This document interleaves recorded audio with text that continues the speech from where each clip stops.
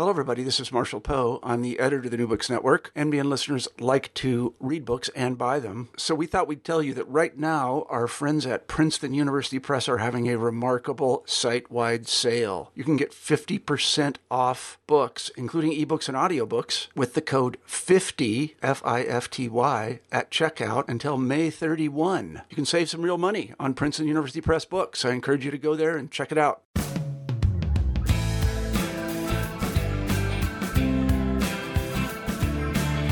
Hi, everyone, and welcome back to New Books in British Studies, a channel on the New Books Network. My name is Jess Clark, and I'm one of the channel co-hosts.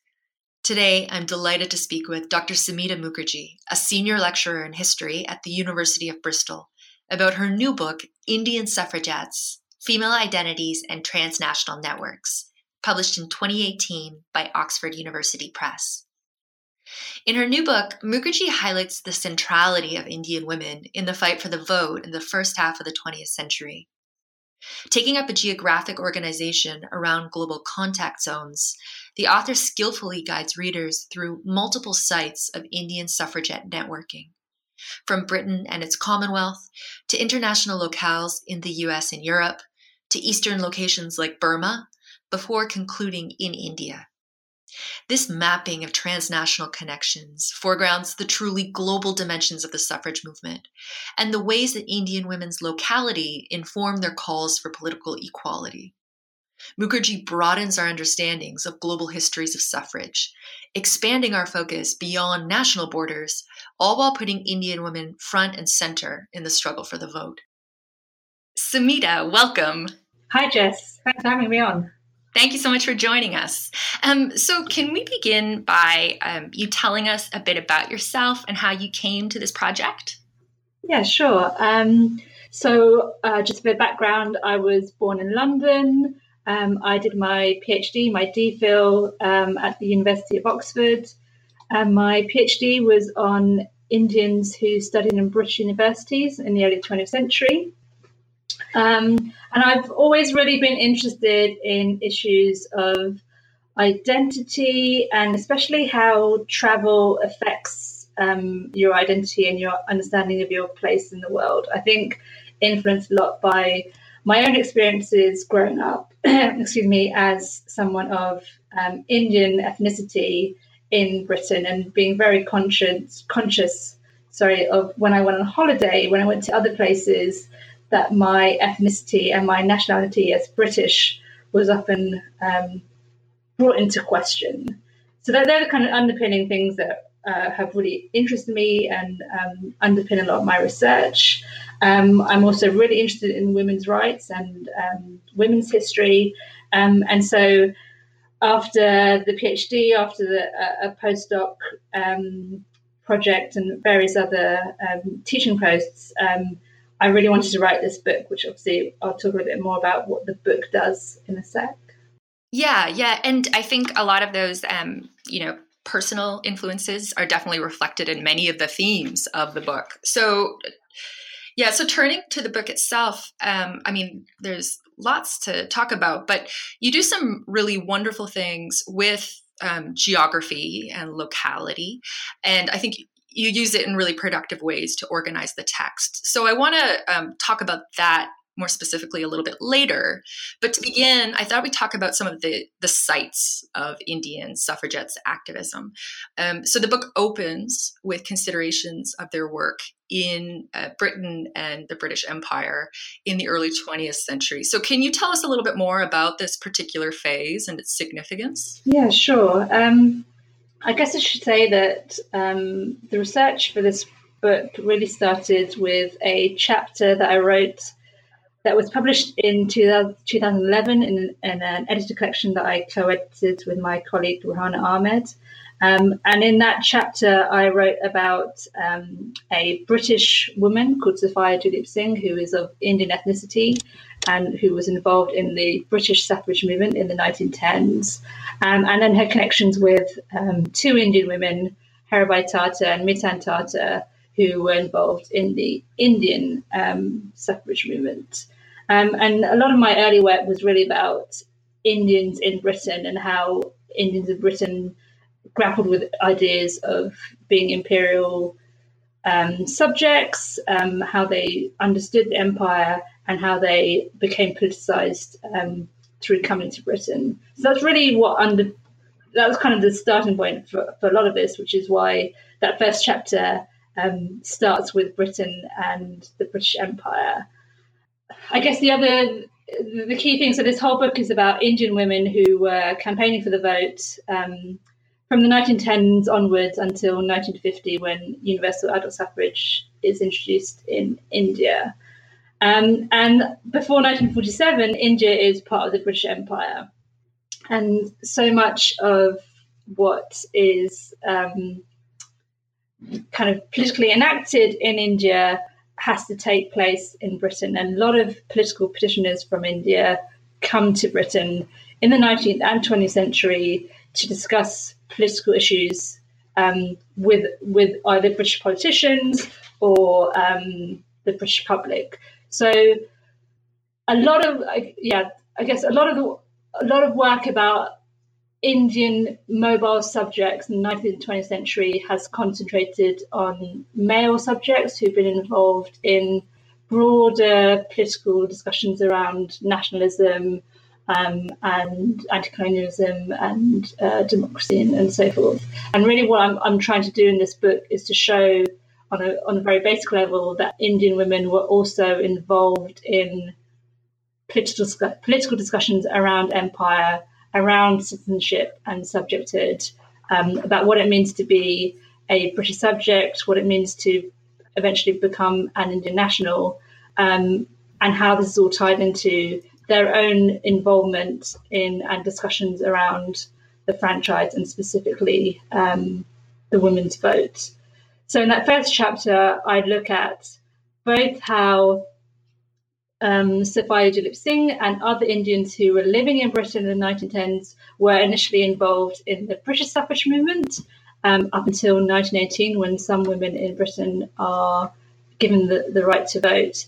But then also how in the 1910s in particular, there are Indian women coming to Britain and really putting the agenda of the Indian women's franchise on the map of both British politics and British imperial politics and Indian politics more generally.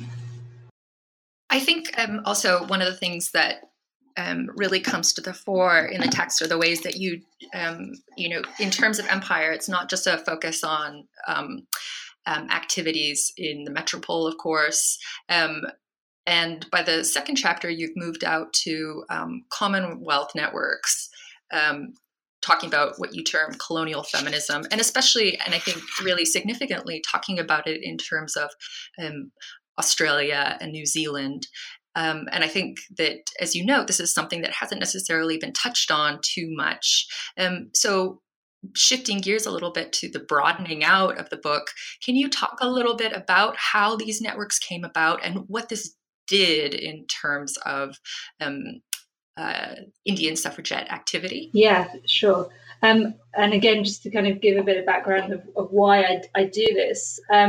As I said, a lot of my early work was basically just about Indians in Britain and Indians who'd come to Britain and returned to India and the effects of that migration or that travel on Indian politics. And I guess I became increasingly aware through reading and reading other people's work and understanding of the field more broadly, that we can't really think about imperial relations if we just focus on one colony and the metropole, and that Indians weren't just thinking about empire as just their relationship with Britain, but were conscious of the other colonies, of the dominions, and I guess the hierarchies of race and position within the empire, and also the commonalities that they had with other subjects within the British Empire.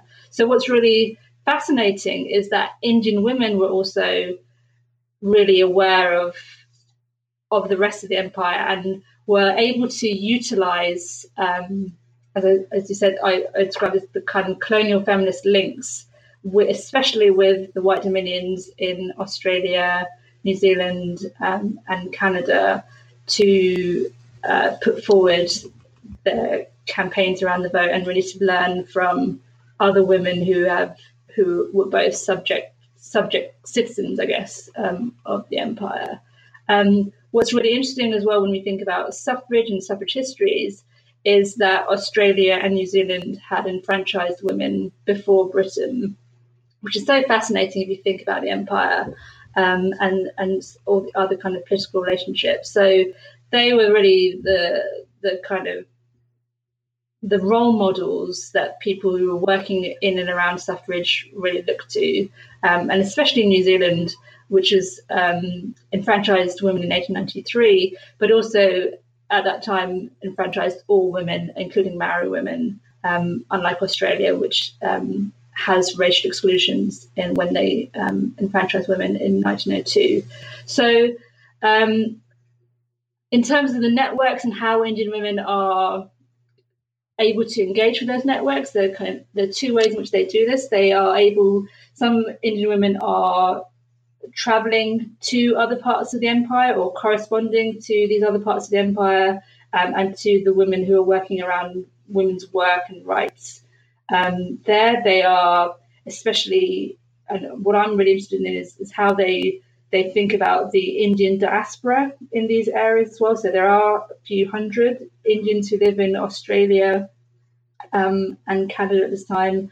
There are more Indians who live in South Africa and Kenya. And really, when these Indian women are thinking about the vote and the franchise, they're not just thinking about the franchise for Indians in India, but also the franchise for the Indian diaspora in these other parts of the empire.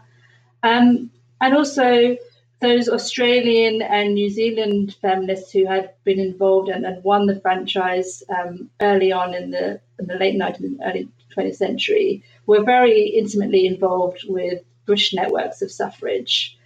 So a lot of the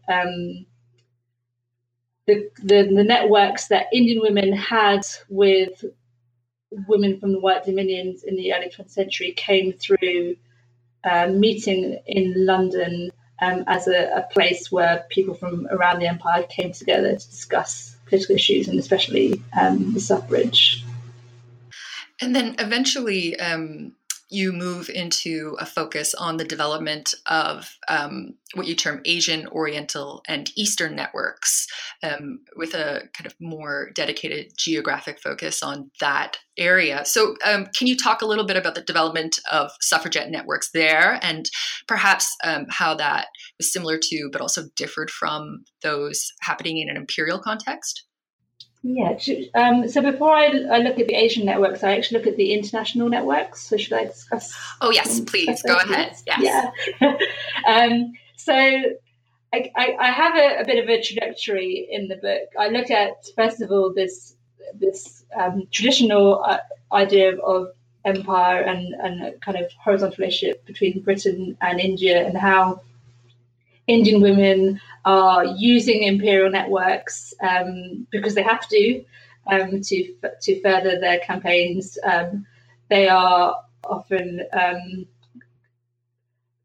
I guess, subservient to the British women who are involved in women's rights and suffrage campaigns. So that's kind of the first chapter, and how these Indian women are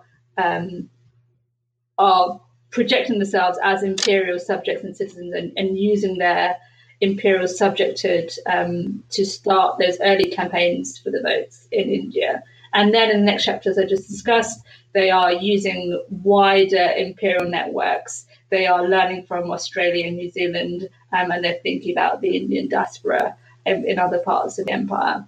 And then in my third chapter, I look at how they are thinking much more internationally, and especially focusing, when I say internationally in this context, they are engaging with continental European and American networks of women and women's organizations. And there are some key international women's organizations that engage with, including the International Women's Suffrage Alliance, which was dominated by European and American women, They also engaged with the National Women's Party in America. And in that chapter, what I'm really trying to show is that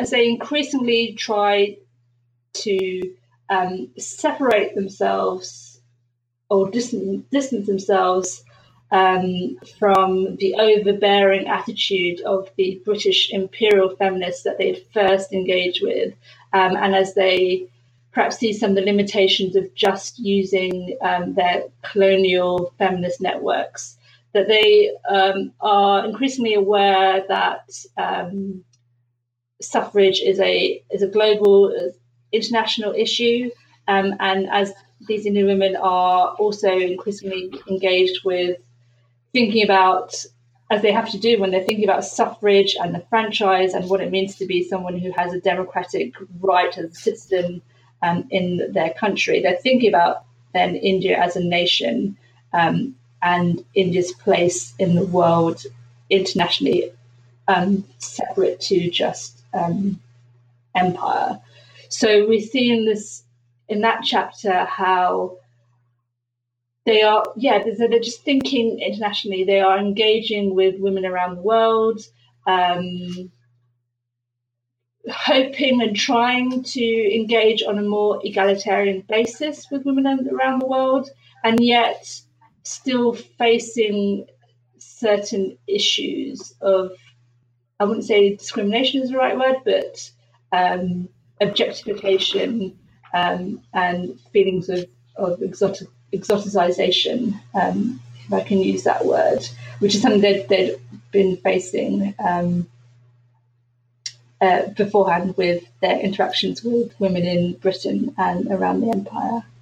And so you raised the issue of, as you say, objectification and exoticization, a discussion which extends into the following chapter when you do focus on Eastern networks and the ways in which these operated, but were also, rejected and worked against in this context.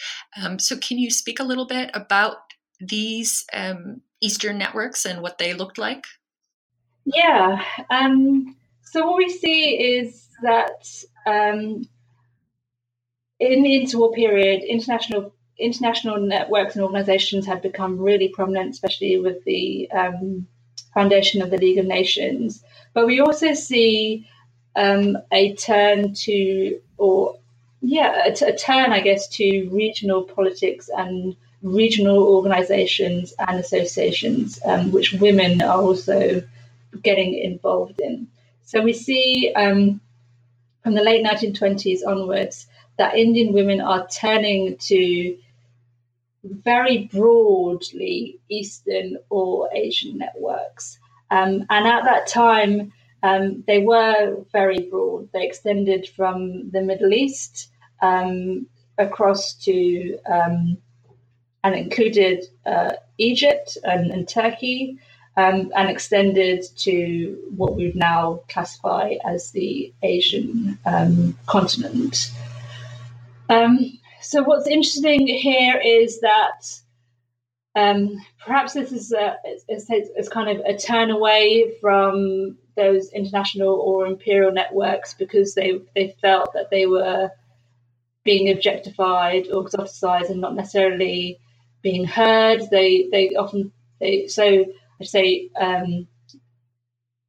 From 1921, some Indian women were getting the vote, and by 1935, most states in India had enfranchised women, but in reality, this meant that very few women had the vote because they were only enfranchised if they had property qualifications.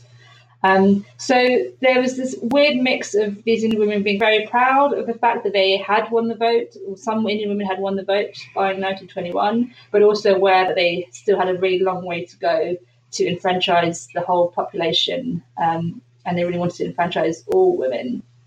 And I guess they felt they weren't being heard or being recognised in some of those international networks.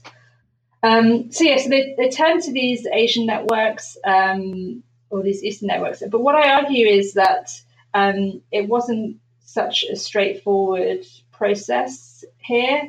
And we see two things emerging, or not so emerging, but becoming more prominent. One is that Indian women are quite happy to self-orientalize themselves. And actually, despite chafing at the exoticization that other women had imposed upon them, they themselves were often quite happy to utilize stereotypes about the Indian women for their own gain. So stereotypes of Indian women as being family orientated, of being spiritual and domestic. These were all things that they really played up on, and you kind of see they play up on these even in these more regional Asian or Eastern networks, where they would say that we us Asians, us Orientals, even us Eastern women, have a common affinity around being these domestic, family orientated Asian women, rather than perhaps, as one might kind of hope of them, to emphasize the kind of modern feminist credentials around suffrage that they were engaging with. And we also see, and this is something I also discuss in my second chapter around the Commonwealth and colonial networks, is that Indian women themselves were often guilty of imposing hierarchies and fashioning themselves on as above other women. So we see this in the colonial networks, where they are happy to assert superiority over Aborigine women in Australia, or Black Africans in Kenya. So in Kenya, for example, they're very happy that Indian women, or they don't really object when Indian women get the vote in 1924, but Black African women don't get the vote. And then in chapter 4, when I discuss these Asian networks, there again you kind of see the ways in which Indian women are quite keen to assert their superiority over some of their neighbours. They assert their superiority over, to some extent, over their Burmese and Sri Lankan neighbours. They dominate a lot of these Asian or Eastern organisations around suffrage and women's rights. I guess just overall, what I try to do in this book is I'm trying to give agency to these Indian women. I'm trying to show the ways in which Indian women were mobile and engaging with really complex discussions around feminism and suffrage and citizenship.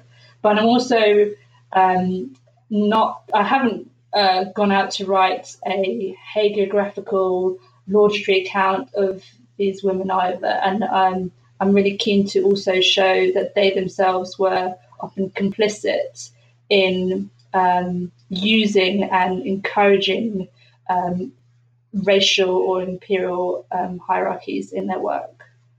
Yeah, and I think that's something that certainly comes across, the kind of the way that structures of power work in these dynamic networks. That certainly comes across. So in terms of the book organization, the chapters move outwards in a lot of ways to encompass, different transnational networks and international networks.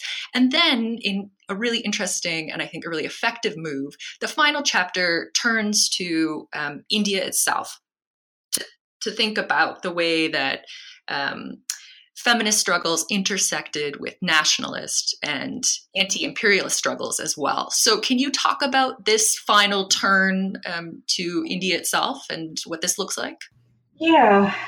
So I guess what I see and as I chart is that having really tried to engage with other women around the world and learning from other women around the world and teaching other women around the world about what they were doing around suffrage. Ultimately, and it goes back to that very first chapter around empire.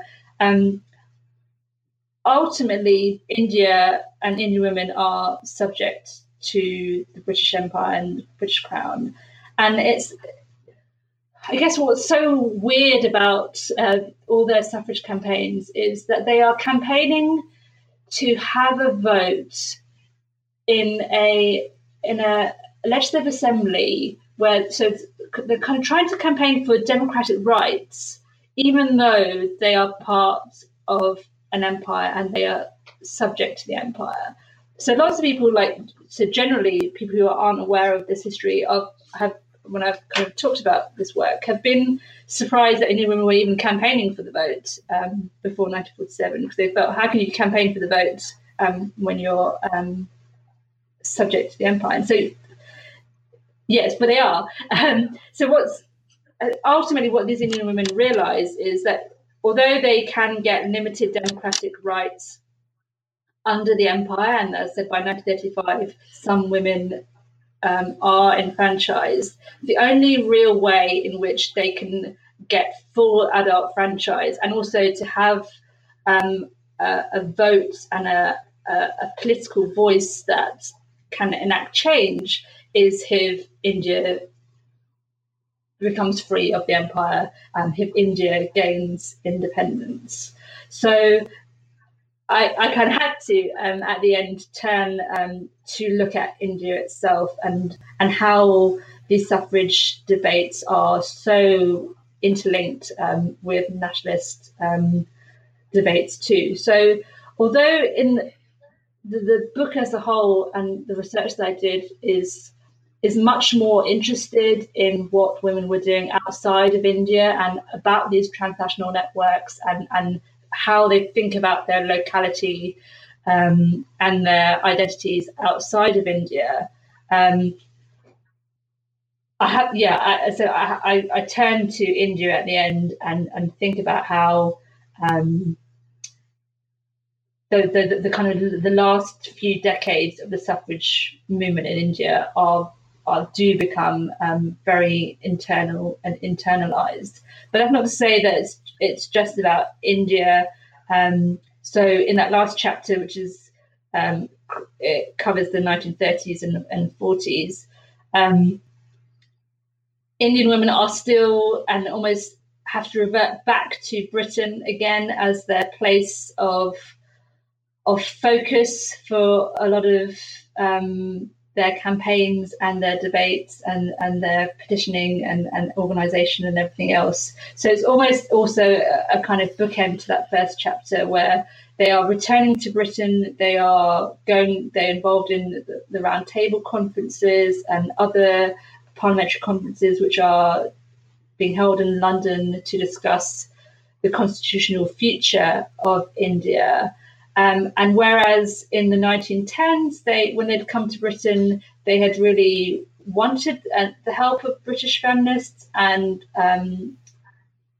really worked alongside, or not necessarily alongside, but worked under British women in the 1930s and 40s. Although they are coming to Britain and they still have really strong networks with British women's groups and British allies, they are trying to assert themselves much more, both in Britain and in India, as independent women who want to really take control and helm of their campaign and of their debates.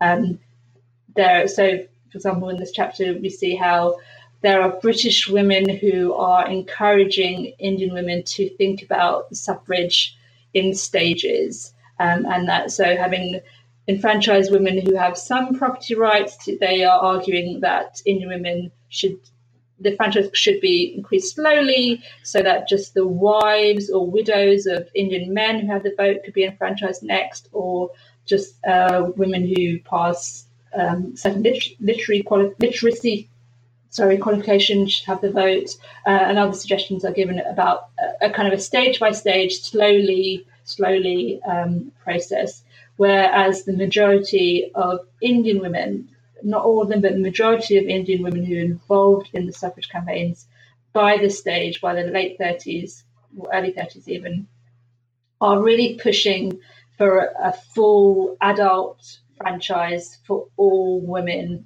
and a kind of an immediate full adults franchise. And so we see the ways in which Indian women are fashioning the campaigns very much to ally themselves, I guess, with what's going on in the nationalist realm around rejecting perhaps some of the help from both British and other allies around the world.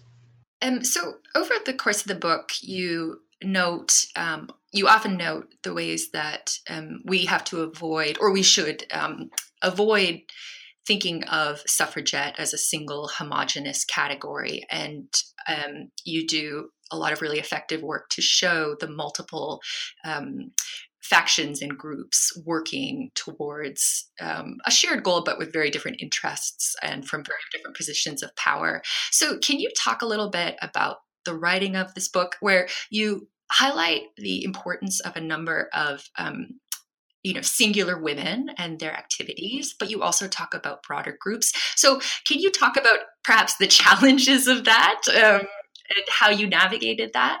Yeah, it was hard. I guess, so I think when I think about it now, when I look at it and when I talk about it, although I do discuss lots of individual women, and the suffrage movement was dominated by certain individual women at different stages, and in a real sense, there's only a handful of Indian women who are the ones who are moving around the world or corresponding and engaging with these international or imperial networks, especially because my book doesn't really concentrate on the domestic grassroots campaigns that take place in India. So as much as it's based on those individual women, I'm not really interested in those individual women as biography or as single women. I'm much more interested in the broader questions around locality and space and how suffrage is being understood, and I guess the broader trajectory of those campaigns. So,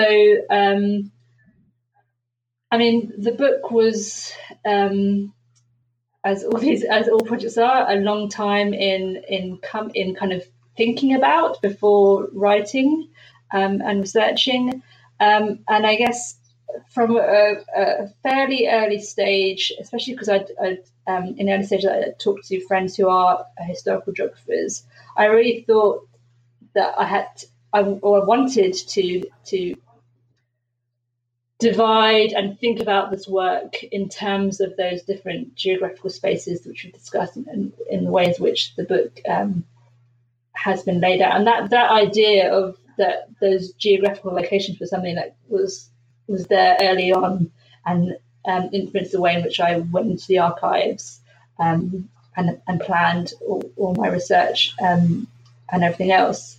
So, yeah, I guess, it goes back to the very first question. The book is really much more interested in,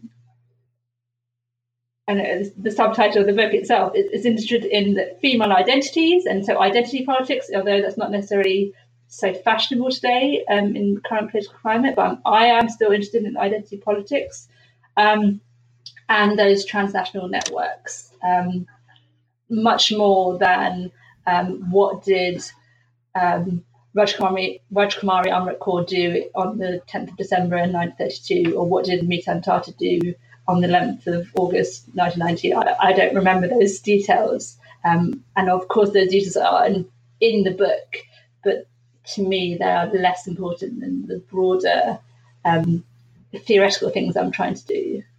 Yeah, and I think that really comes to the fore in the ways that you foreground these spatial interactions and what you term, your contact zones. You could see the ways that, of course, there are individuals who are, as you say, are considered leaders at a particular moment, but it's really much more about how they're moving through space and networking across groups. So, that certainly comes to the fore. Okay, thank you. And there's an appendix which I included at the end because I was aware perhaps that I didn't discuss these individuals very much, or I do, but maybe people wanted to know more about them. So I do have brief biographies of some of the key individuals as an appendix.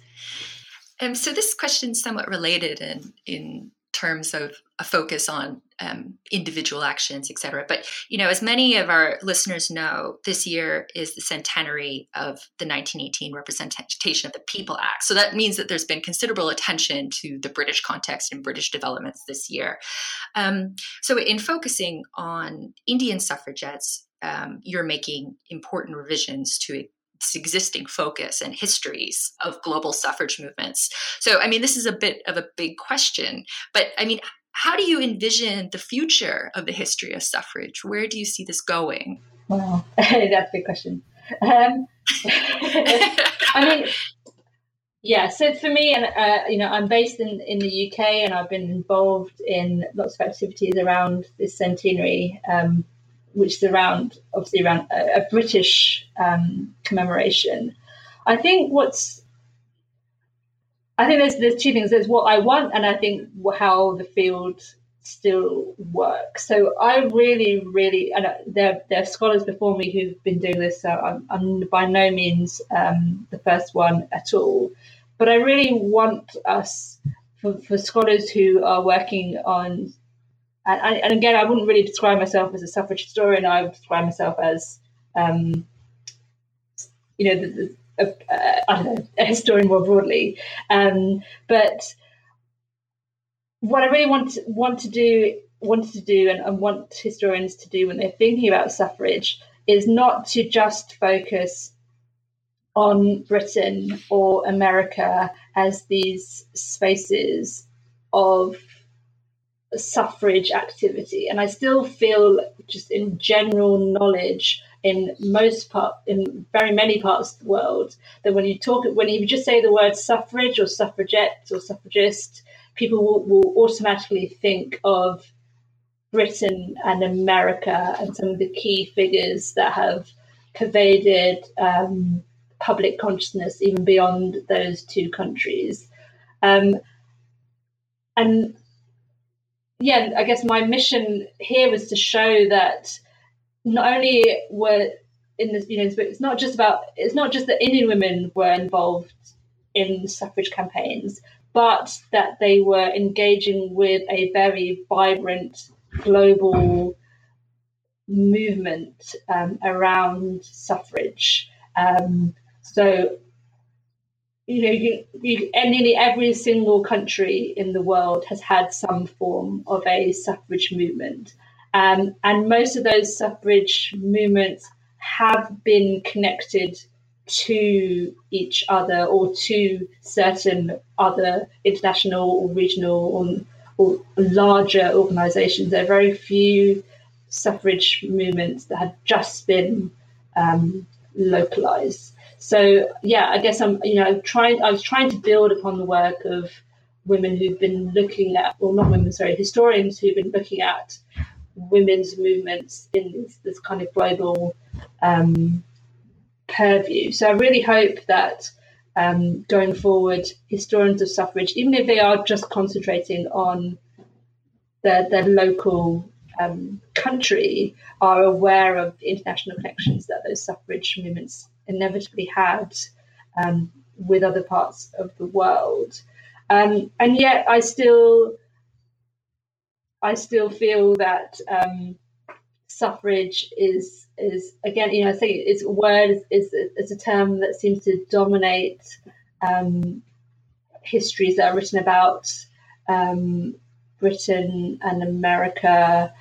I don't know. I as I said, I think the book that I'm writing, although suffrage is really important, it's not just about suffrage. And these Indian women were not just. I focus.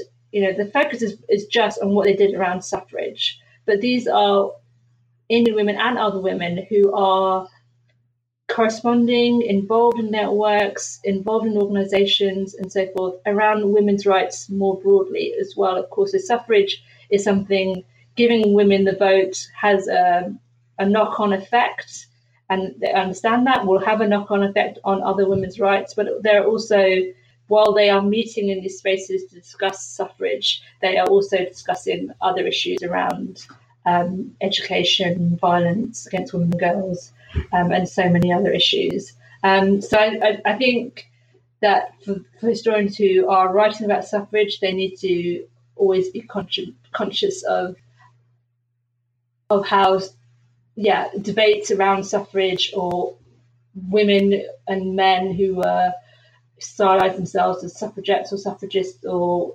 led suffrage organisations had broader lives than just suffrage. Excellent. So, Samita, we're almost out of time. But before we go, here at New Books Network, we traditionally end our discussions by asking what you're working on next. Well, I'm not working on anything at the moment. The book is just out, so I'm kind of recovering from the whole process. But just looking forward, my plans are the questions that I've been asking in this book are something that I will continue to ask. I don't think that they'll be around suffrage again. I think that there's issues around mobility, identity, migration and space are things that are going to, I think, continue to interest me as I go forward. Excellent. Well, we will keep an eye out for the book and for future projects. So thank you again for joining us. And thank you, Jess, for having me on. And thank you to all our listeners. Until next time.